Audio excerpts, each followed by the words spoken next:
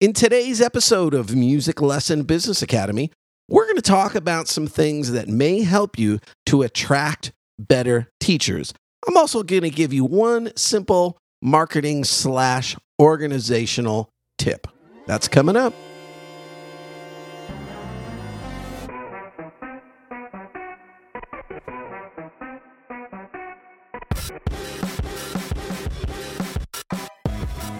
This is Music Lesson Business Academy, the podcast that's all about how to grow your music teaching business. Hey everybody, Danny here. Welcome back to another episode of Music Lesson Business Academy. I hope everyone is doing good. So let's just jump right into it today. And I'm going to start off with this little marketing/organizational tip, and then we'll talk about attracting better teachers. So one thing that's very important, whether you are using the system I use, ActiveCampaign, or any of the other email automation, CRM types, software services out there, and there's quite a few, they all work very similarly. No matter which one you're using, it is extremely important that you aggressively use the concept of tags. So just like hashtagging, your Instagram post or any kind of social media thing you're doing, it is really important to tag your contacts and your customers. It really is the way to segment customers. Let me give you an example of how you might use this. So let's say you're launching a new class at your school. You're going to do Kids Rock, or like me, you're launching the new Bill Henry Piano Lab, Mr. Henry's Music Piano Lab at your school. And you want to be able to just send an email out to customers that you think may be interested in that class. And what I see a lot of schools do, and I did this forever, when we just used to use, what email service?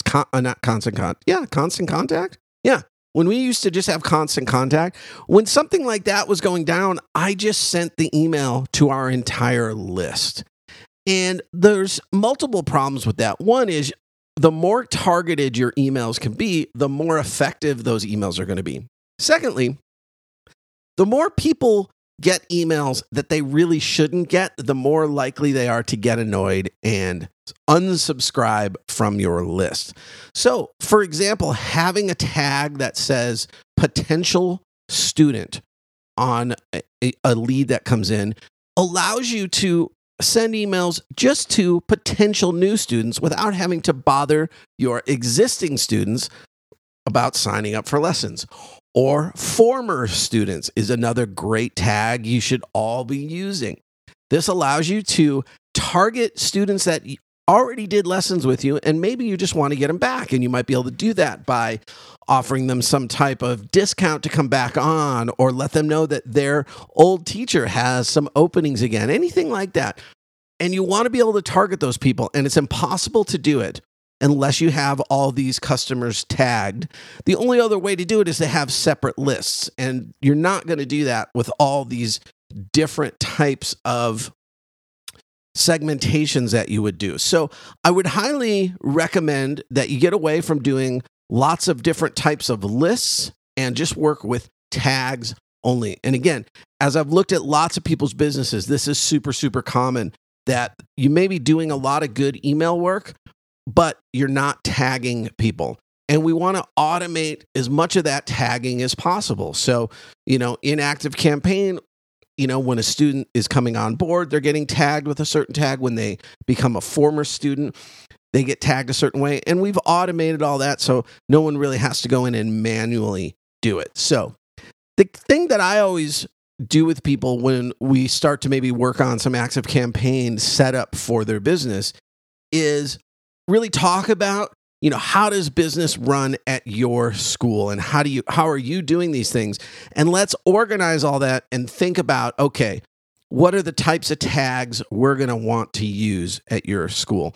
And then we go from there. So if you're doing email marketing right now using any service out there, start making sure that you are really utilizing tags the best that you can. So there's been a lot of talk in the media for the last, 6 months to a year or something like that about how difficult it has been to hire employees. And there is certainly truth to that, and there is lots of factors impacting those kind of things.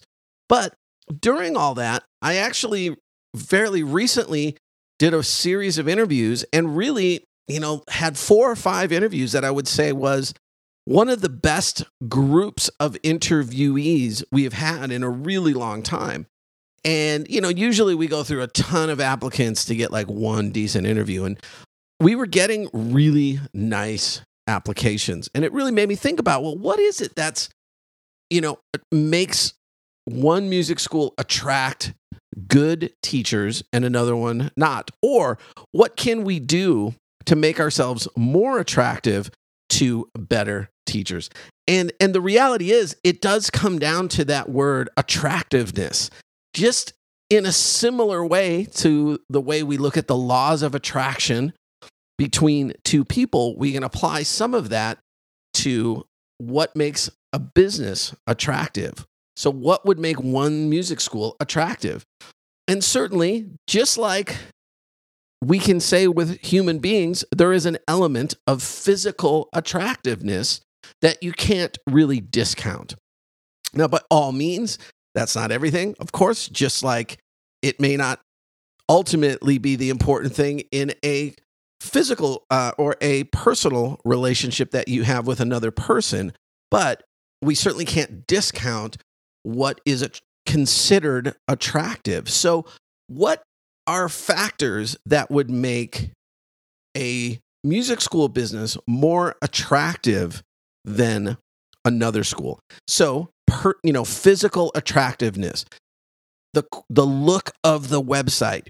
If there's a potential employee out there and they see an ad for a music teaching position and they go to the website, and this is a very, very, very common thing that good employees or potential teachers will do, they'll go to the website and look around. They want to see, what am I getting involved in here? Who are these guys?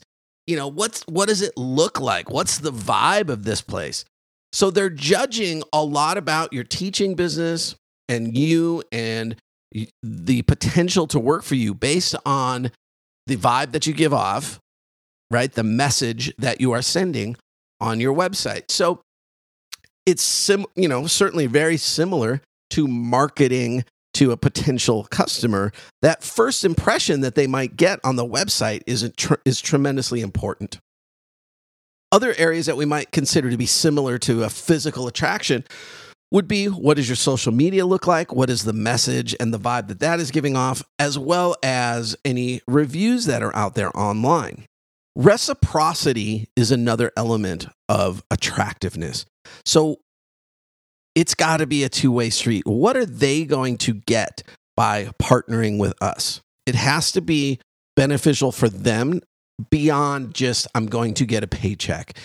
Most people, we tend to discount what is truly important to a lot of employees. And yes, of course, pay is. And if there is dramatically higher pay somewhere else, people will go to that, even if that other place is lacking in other areas. But it really doesn't come down to pay in most cases, and it certainly doesn't if the pay is similar, right? And in most cases where they go to teach music lessons, it's going to be pretty similar.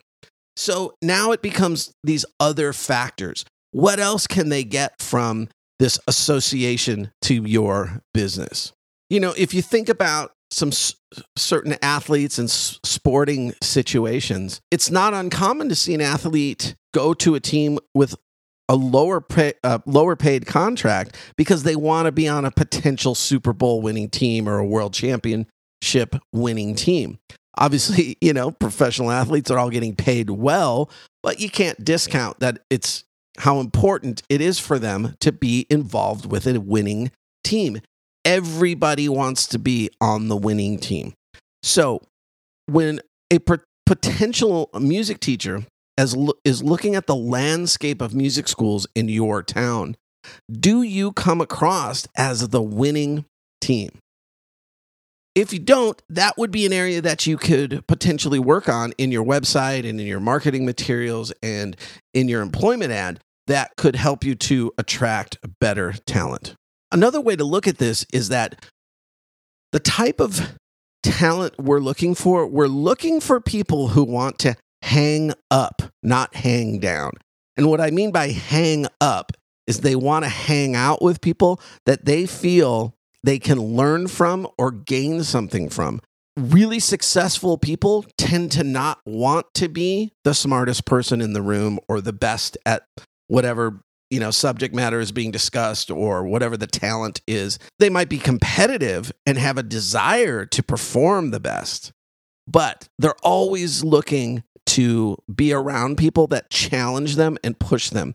If you've ever been in that situation where you're at the top and everybody else is kind of below you, it can be very demotivating because you don't have anything to work for.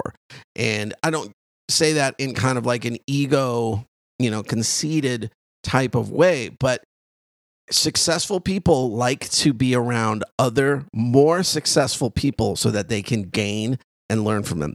Now, not everybody wants to be that way. This is people who want to be successful and the type of teacher we are looking for. There is definitely a type of person that avoids that situation and wants to always be the smartest person in the room. And they tend to use that in negative ways. And we don't want that person anywhere around our music teaching business. Another area that'll really help you attract good teachers is your help wanted ads.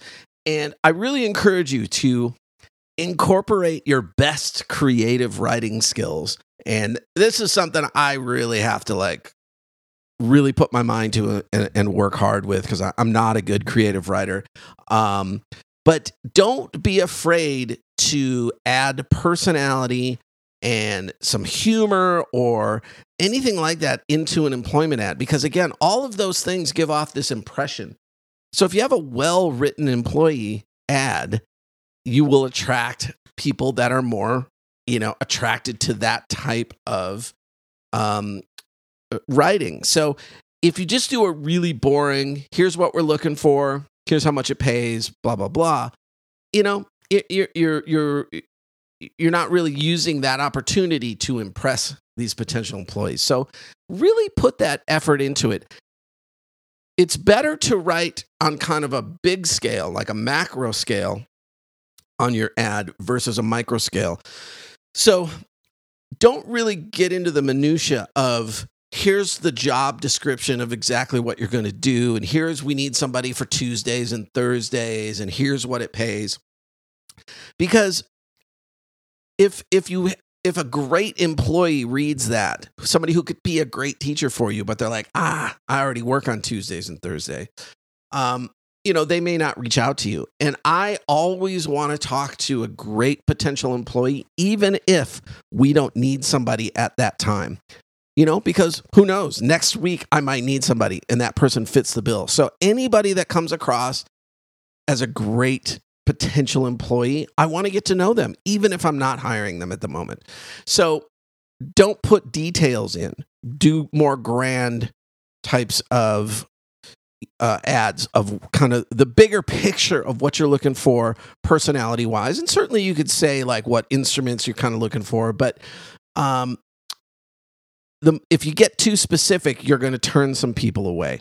Now, one thing that does come up, I've heard come up before in hiring people is almost like putting little precursors or little tricks in, like, I need you to call me on Thursday at 3 p.m. is when I'm accepting applications, or,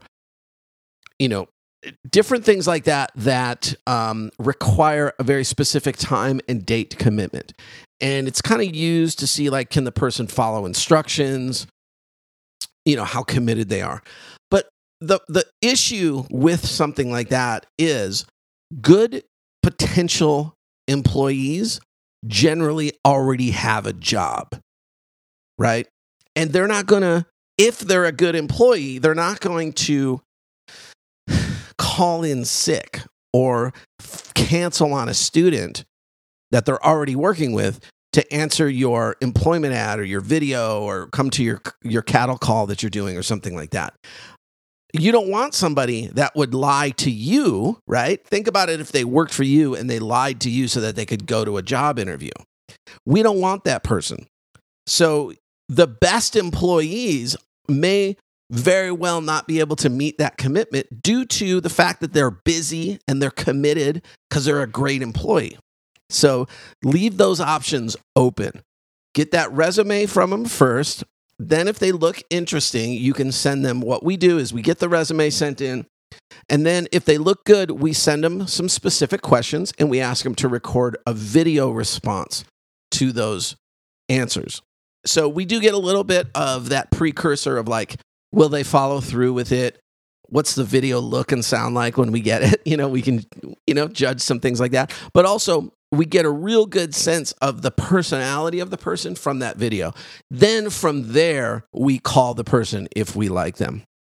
But with all this, again, just remember, it's really up to you as a business owner to be attractive to good talent. They don't owe you anything. You want the best people out there to look at you and say, I want to be involved with them. If you are not creating that right now, that's what you should work on to attract better teachers. All right, guys, I hope those tips help you out. We will see you soon for another episode. Take care.